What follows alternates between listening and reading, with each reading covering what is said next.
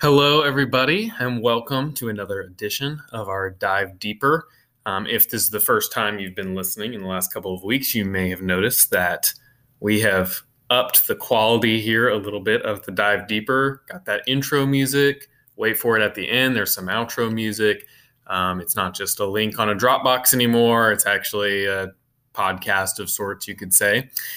So excited about that, and it's a nice way for all of these to be in one place. So if you missed one, wanted to listen to another one, they're all right there for you. So this episode is for our lesson on Unit 27, Lesson 4, which is the end of this volume. A lot of verbiage in the Gospel Project. But what we're going to be talking about today is the Great Commission, and then we're going to discuss Jesus' ascension. Some things specifically we're going to talk about in that is one, we're going to talk about this part where it says they worshiped him, but some doubted. We're going to discuss what that means and maybe think through that a little bit more. We're going to talk about the Great Commission. We're going to talk about its significance, and we know it's really significant, so just want to dive into that. And then we're going to talk about the ascension, just kind of the effect that has on the disciples. So we're going to be in Matthew 28, looking at verses 16 through 20, and then go ahead and just, if you want to, put a little bookmark in Acts 1, so we'll jump there for the last section of the cast. So I'm going to start out by reading Matthew 28, 16 through 20, and we'll dive right in. So starting in verse 16, it says, "Now the 11 disciples went to Galilee, to the mountain to which Jesus had directed them. When they saw him, they worshipped him, but some doubted. And Jesus came and said to them, 'All authority in heaven and on earth has been given to me. Go, therefore, and make disciples of all nations, baptizing them in the name of the Father, and of the Son, and of the Holy Spirit, teaching them to observe all that I have commanded you. And behold, I am with you always to the end of the age.'" If you spend any time in church in your life, I guarantee you have heard this passage before, called the Great Commission. As I mentioned there in the intro, this is one of the most sweeping commands that is given in all the scripture. I put it kind of in the same category as when they asked Jesus what the two greatest commandments are, and he says, "Love the Lord your God with all your heart, soul, mind, and strength, and love your neighbor as yourself." Just as those are applicable to everyone at all times, I believe the Great Commission falls in that category too. So we'll talk a little more about that. I'm getting a little ahead of myself. But so it starts out, these disciples, they go back to Galilee to a mountain which Jesus had directed them. This is pretty significant. They're kind of going back to the starting point. They're going back to where things started. Remember, they did a lot of ministry in Galilee. They spent some time on some mountains in Galilee. Mountains in Matthew, I was reading in one commentary, points out that these mountains are kind of a symbol of where people go to hear from God, hear about God. So very appropriate given the circumstance. And it's just kind of a nice cap to Jesus' ministry that it kind of ends, his earthly ministry ends with the place that it started, which is fairly interesting. So then we move into verse 17. And verse 17 says, "And when they saw him, they worshiped him, but some doubted." So actually last week, in case you didn't hear last week, we talked about doubting Thomas. And so if you want to check out kind of just a discussion of doubt in general and the role it plays in our lives and the role of others, you can listen to that. I'm not going to dive into that too much today. Really want to kind of dive into what in the world this means. Okay, disciples, how much more do you need to see before you stop doubting Jesus? Why are we still doubting, right? That's kind of what we think when we look at this. Now, I'm reading out of the ESV, the English Standard Version. Other versions may actually translate this a little differently. But I'm going to take a little dive into the Greek with you today, which I enjoy doing. I try not to do it too much, but it is really fun for me. So this word for doubted, it's a verb, and it comes from the Greek word distadzo. Now, this word is a little bit complicated because it can have the meaning to doubt, as we see it's explicitly in the ESV, but it can also have the meaning of to be hesitant. So kind of, in the same vein, but in English, those things are pretty different. Like for you to be hesitant about something and for you to doubt something, those are very different connotations. So I've been doing some reading on it. I'm trying to figure out what is maybe the best way to translate it. There's a Greek dictionary that is kind of the standard in the theological industry, and it literally has this verse in both of those categories, to doubt and to be hesitant. So they kind of punted on that one and said, we're not sure, we'll put it in both, you can decide. But I've been doing some reading, read a couple commentaries, read an article about it, and I think there's good reason here to translate this as, and when they saw him, they worshiped him, but some were hesitant. And I'll explain that a little bit more. To be clear here, there are going to be some ideas out there that this is a larger group. So you've basically got your 11 disciples and they're worshiping him. And then there's some fringe followers who are doubting. I really don't see that here in this passage. It's pretty explicit in verse 16. The 11 disciples went to Galilee. And there's really no indication that there's any sort of group change here. So I think the most natural way to read this is to read it as he's writing about the 11 disciples. So that'd be the original 12 minus Judas.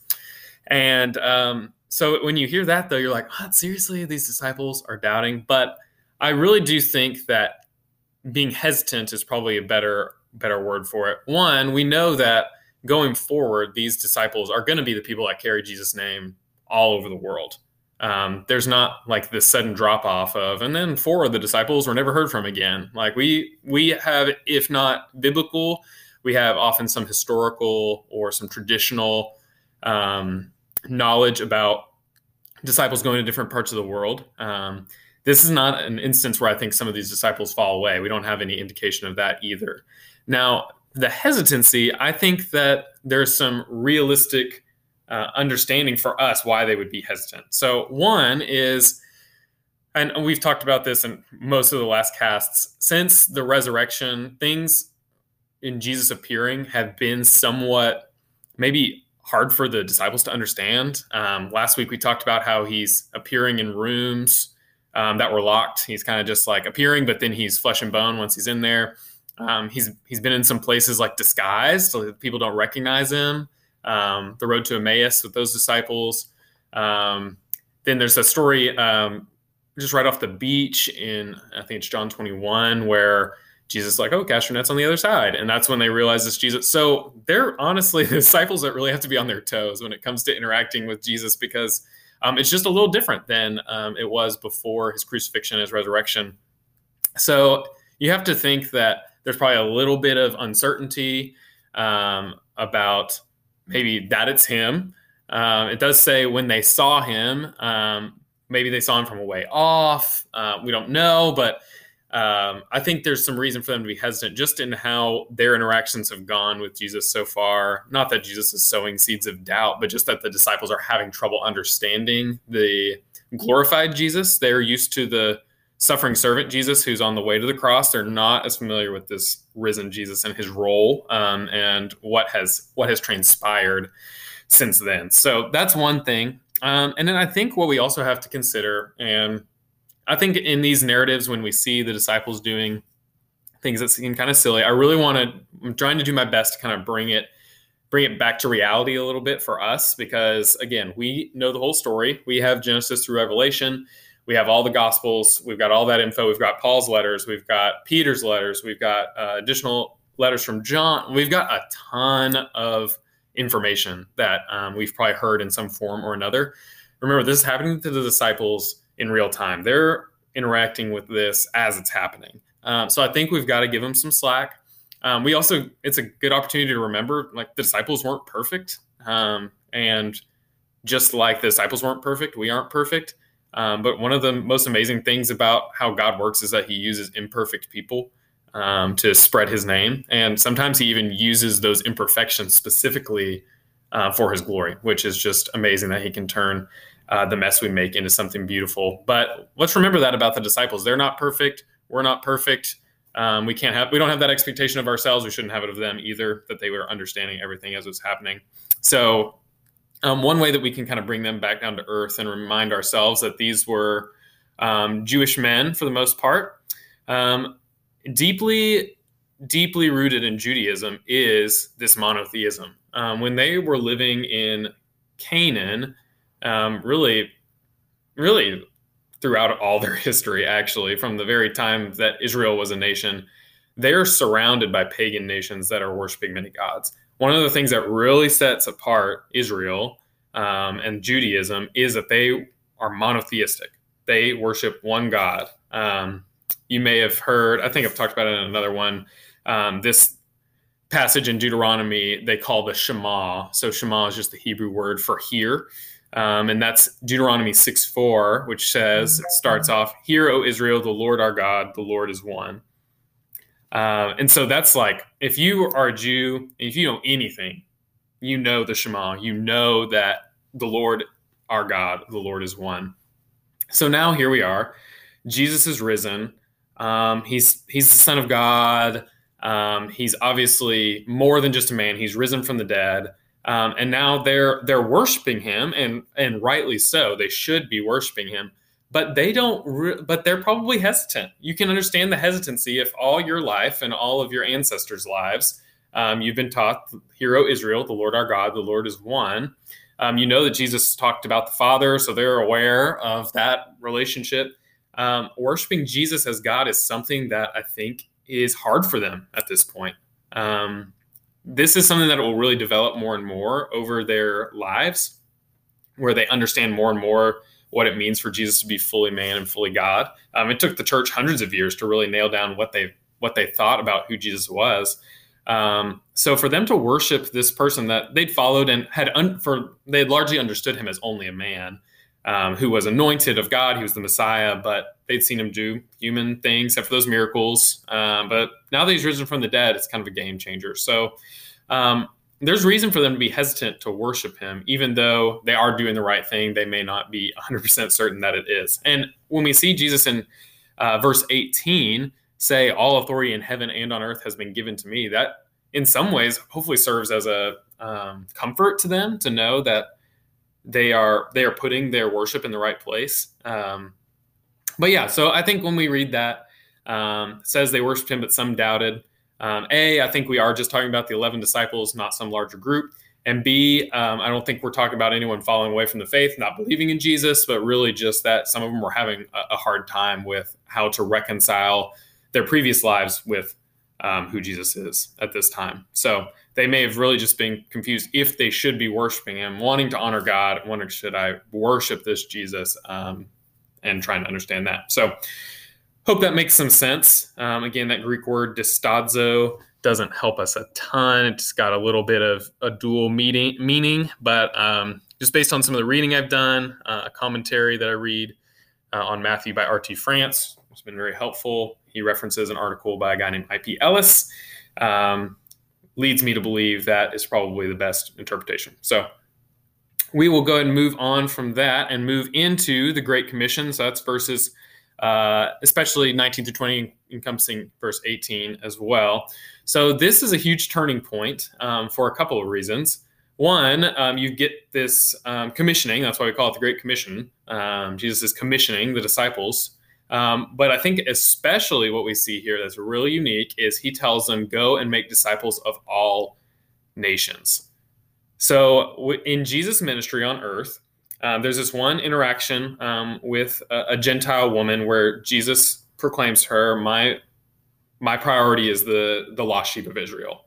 And even just looking at his ministry, there are times when he interacts with Gentiles. It's fairly rare in his ministry. We know later on in Acts that Paul will be designated the apostle to the Gentiles. So Jesus' primary mission was to the people of Israel. And clearly a ministry of the people of Israel had in mind ministry to others as well.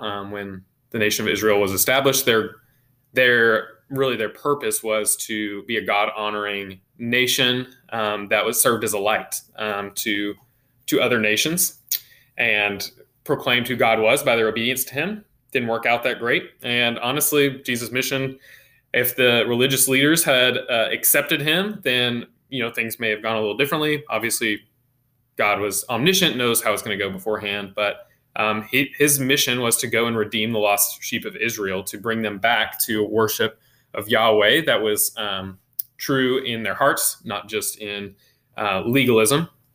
So that's kind of been the story for Jesus and his disciples. And remember, pretty much his disciples are pretty much 100% Jewish.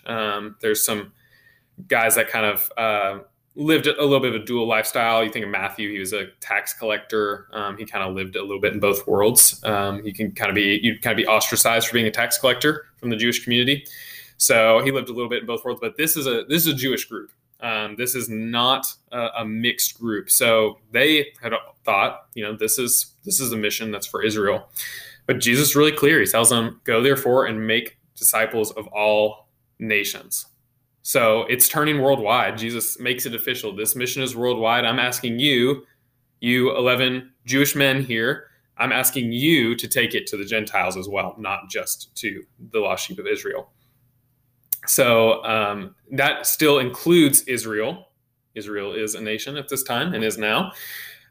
So it's not that he's not saying, okay, now go to everybody else and exclude Israel. It's more everybody. It's time for everybody to hear. It's time for everybody to know who I am, what I've done for the whole world, so that people can place faith in him. So this is really big. And if we are his disciples, we have to remember that this is a command for us too. So these are his 11 disciples.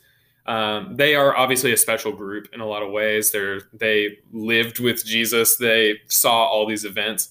But he tells them, go make disciples of all nations. So it's not like make a different, distinct subset of disciples. The goal is that it's a multiplying discipleship, that these disciples will go and make other disciples that won't be exactly like them, but that will do the same things, that they will love God, they'll love others, they'll share the gospel, they'll make Jesus known throughout the nations. So if we want to consider ourselves disciples, and if we do truly place our faith in Jesus, then we are his disciples.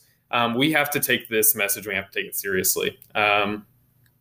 There are just a multitude of ways that we can live out the Great Commission. One of the things we say here at Solid Rock with regularity is living the mission in our everyday lives. Yes, that's right. Everyday lives. So that's one way that we do the Great Commission, is that we live it out in our everyday lives, that we're ready and willing to share about what Jesus has done to the people around us, people we work with, people we interact with regularly, our friends who aren't believers, our families. We should be ready to do that. And that's just a normal part, should be a normal part, I should say, of a faithful Christian life. And obviously there are, it's not always easy. Not every moment's the right moment we're not all going to pick a corner and be street preachers, but part of the Great Commission is being ready to share so we can make disciples of all nations. And other ways that we need to be considering as well is not just having an eye on our sphere, but having an eye on other people's spheres as well. So that may mean international. That may mean just maybe a different city, different state.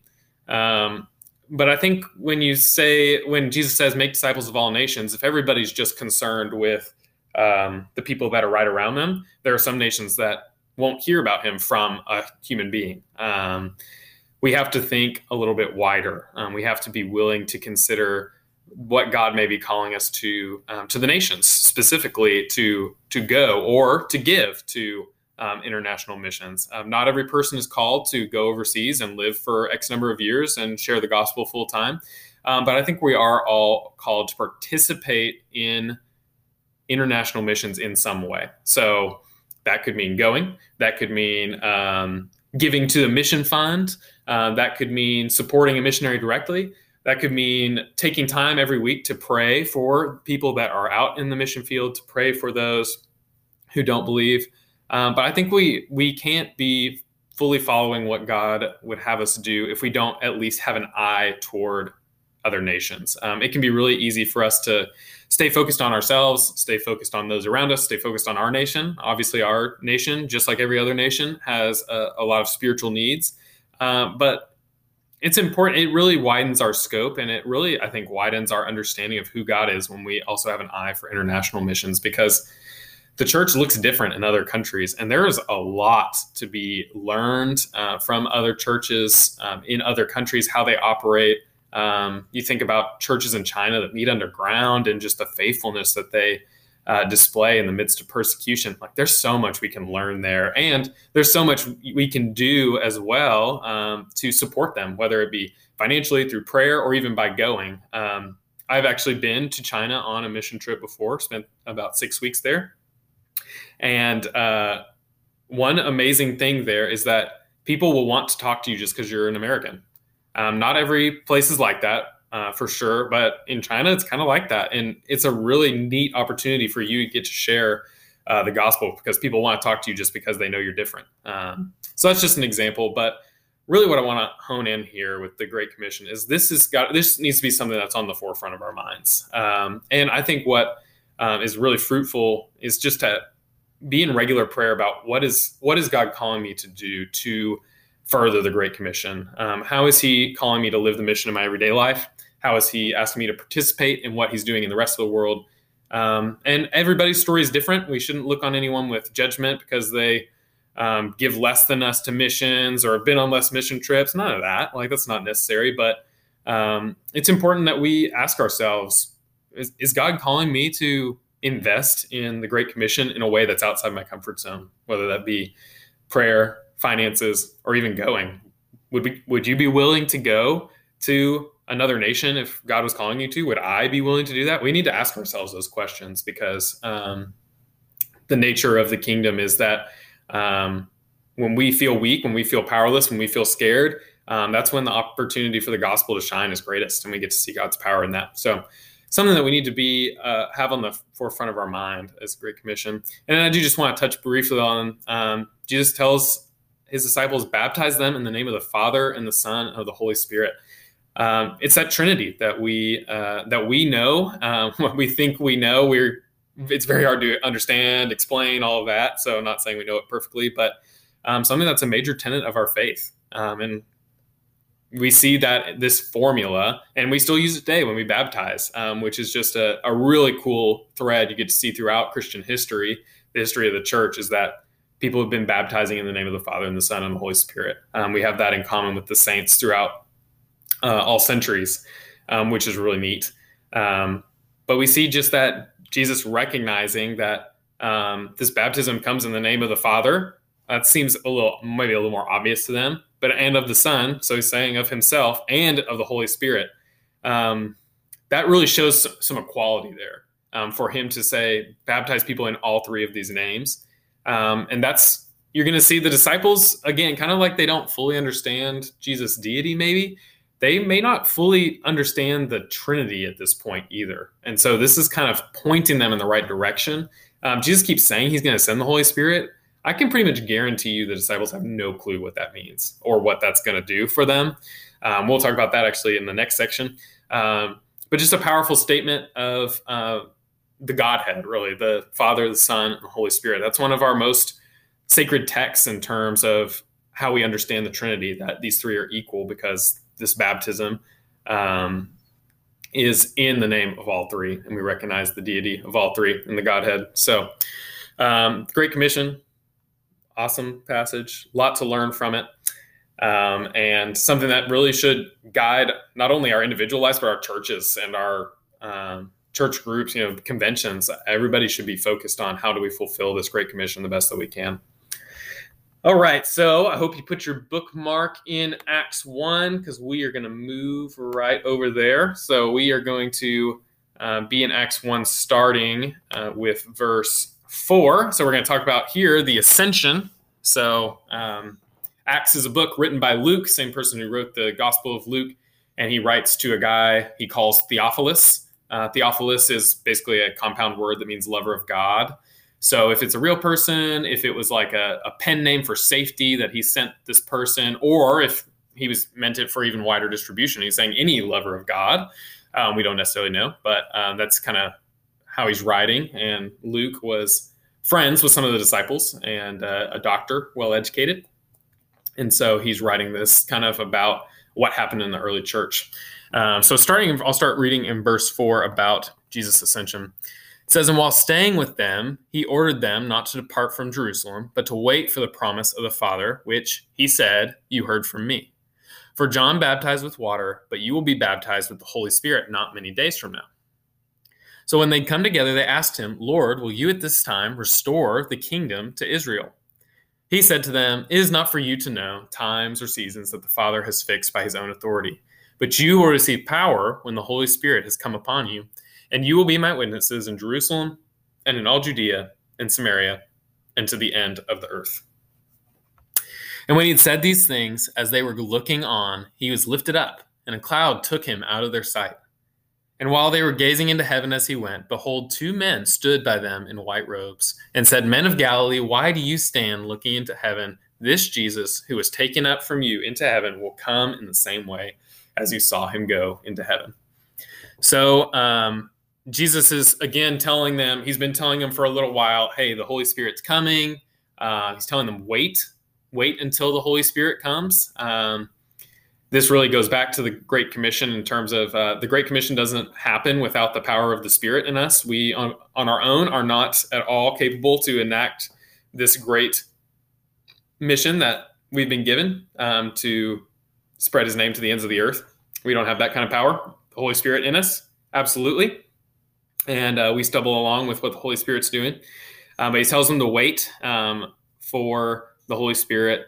And then that the Holy Spirit is going to equip them to be witnesses in Jerusalem, Judea, Samaria, and to the ends of the earth. Kind of another way of stating almost that to all nations that was in the Great Commission. And then a moment that would have been, man, it's hard to imagine what they must have been feeling as they see this Jesus, this person they've known for years. Man, they've had a lot of ups and downs. They've gotten to rejoice with him. They've seen the miracles he's done. They had to live through his death, the uncertainty after his death, the joy of his, and also uncertainty after his resurrection. And now they're seeing him taken into the clouds and kind of knowing like this is our last time seeing him. This is our last time seeing him for a while until we get to be with him in paradise.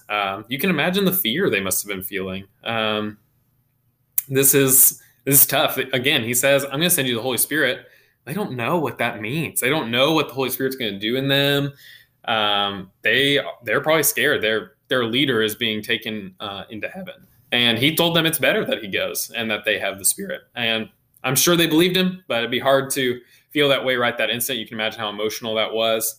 And so we also see right before he's ascended, we get that little question in verse 6, very disciple-esque. Kind of makes me think just the nature of this question that Peter was right around the nucleus of that. It says when they'd come together, they asked him, Lord, will you at this time restore the kingdom to Israel? They're kind of still holding on a little bit to that human idea of the Messiah. The Messiah was somebody that the people of Israel didn't fully understand what he was going to do. They definitely didn't expect what Jesus did to be the fulfillment of this prophecy about the Messiah.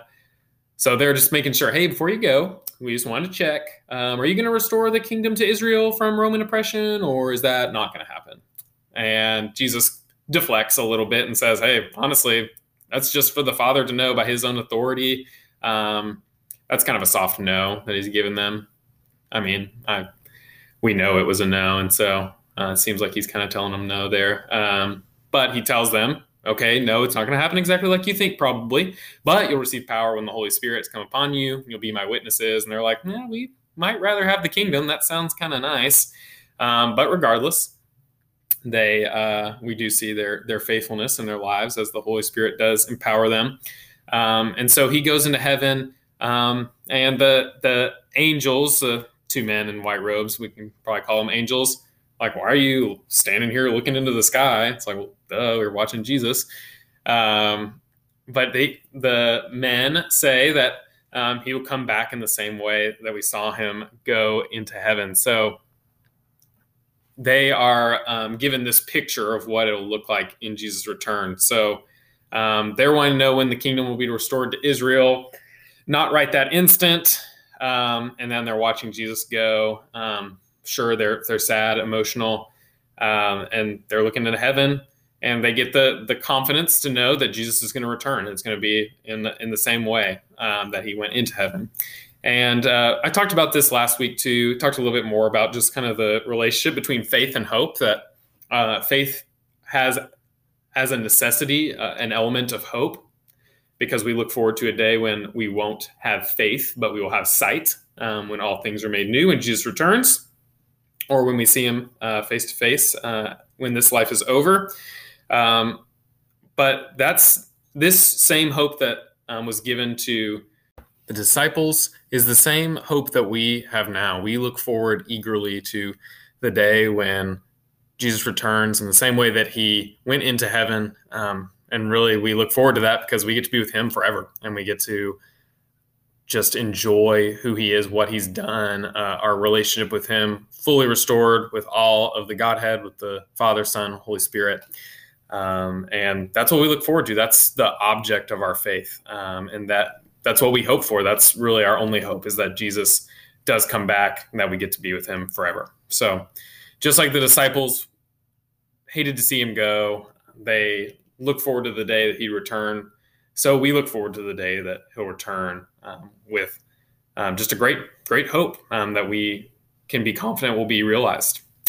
So that is all for today. Thank you for taking some time to listen. I hope it was helpful to discuss just about the disciples and just kind of knowing their situation with the risen Jesus, discussing the Great Commission, and then also talking about just the role of hope a little bit, this ascension, what it meant, and what the disciples would go on to do, and in fulfilling that Great Commission, of which we are now beneficiaries of the work that started then. So hope you have a great week. I'll be praying for you as you teach this lesson to the kiddos this week, and we know that God will receive the glory.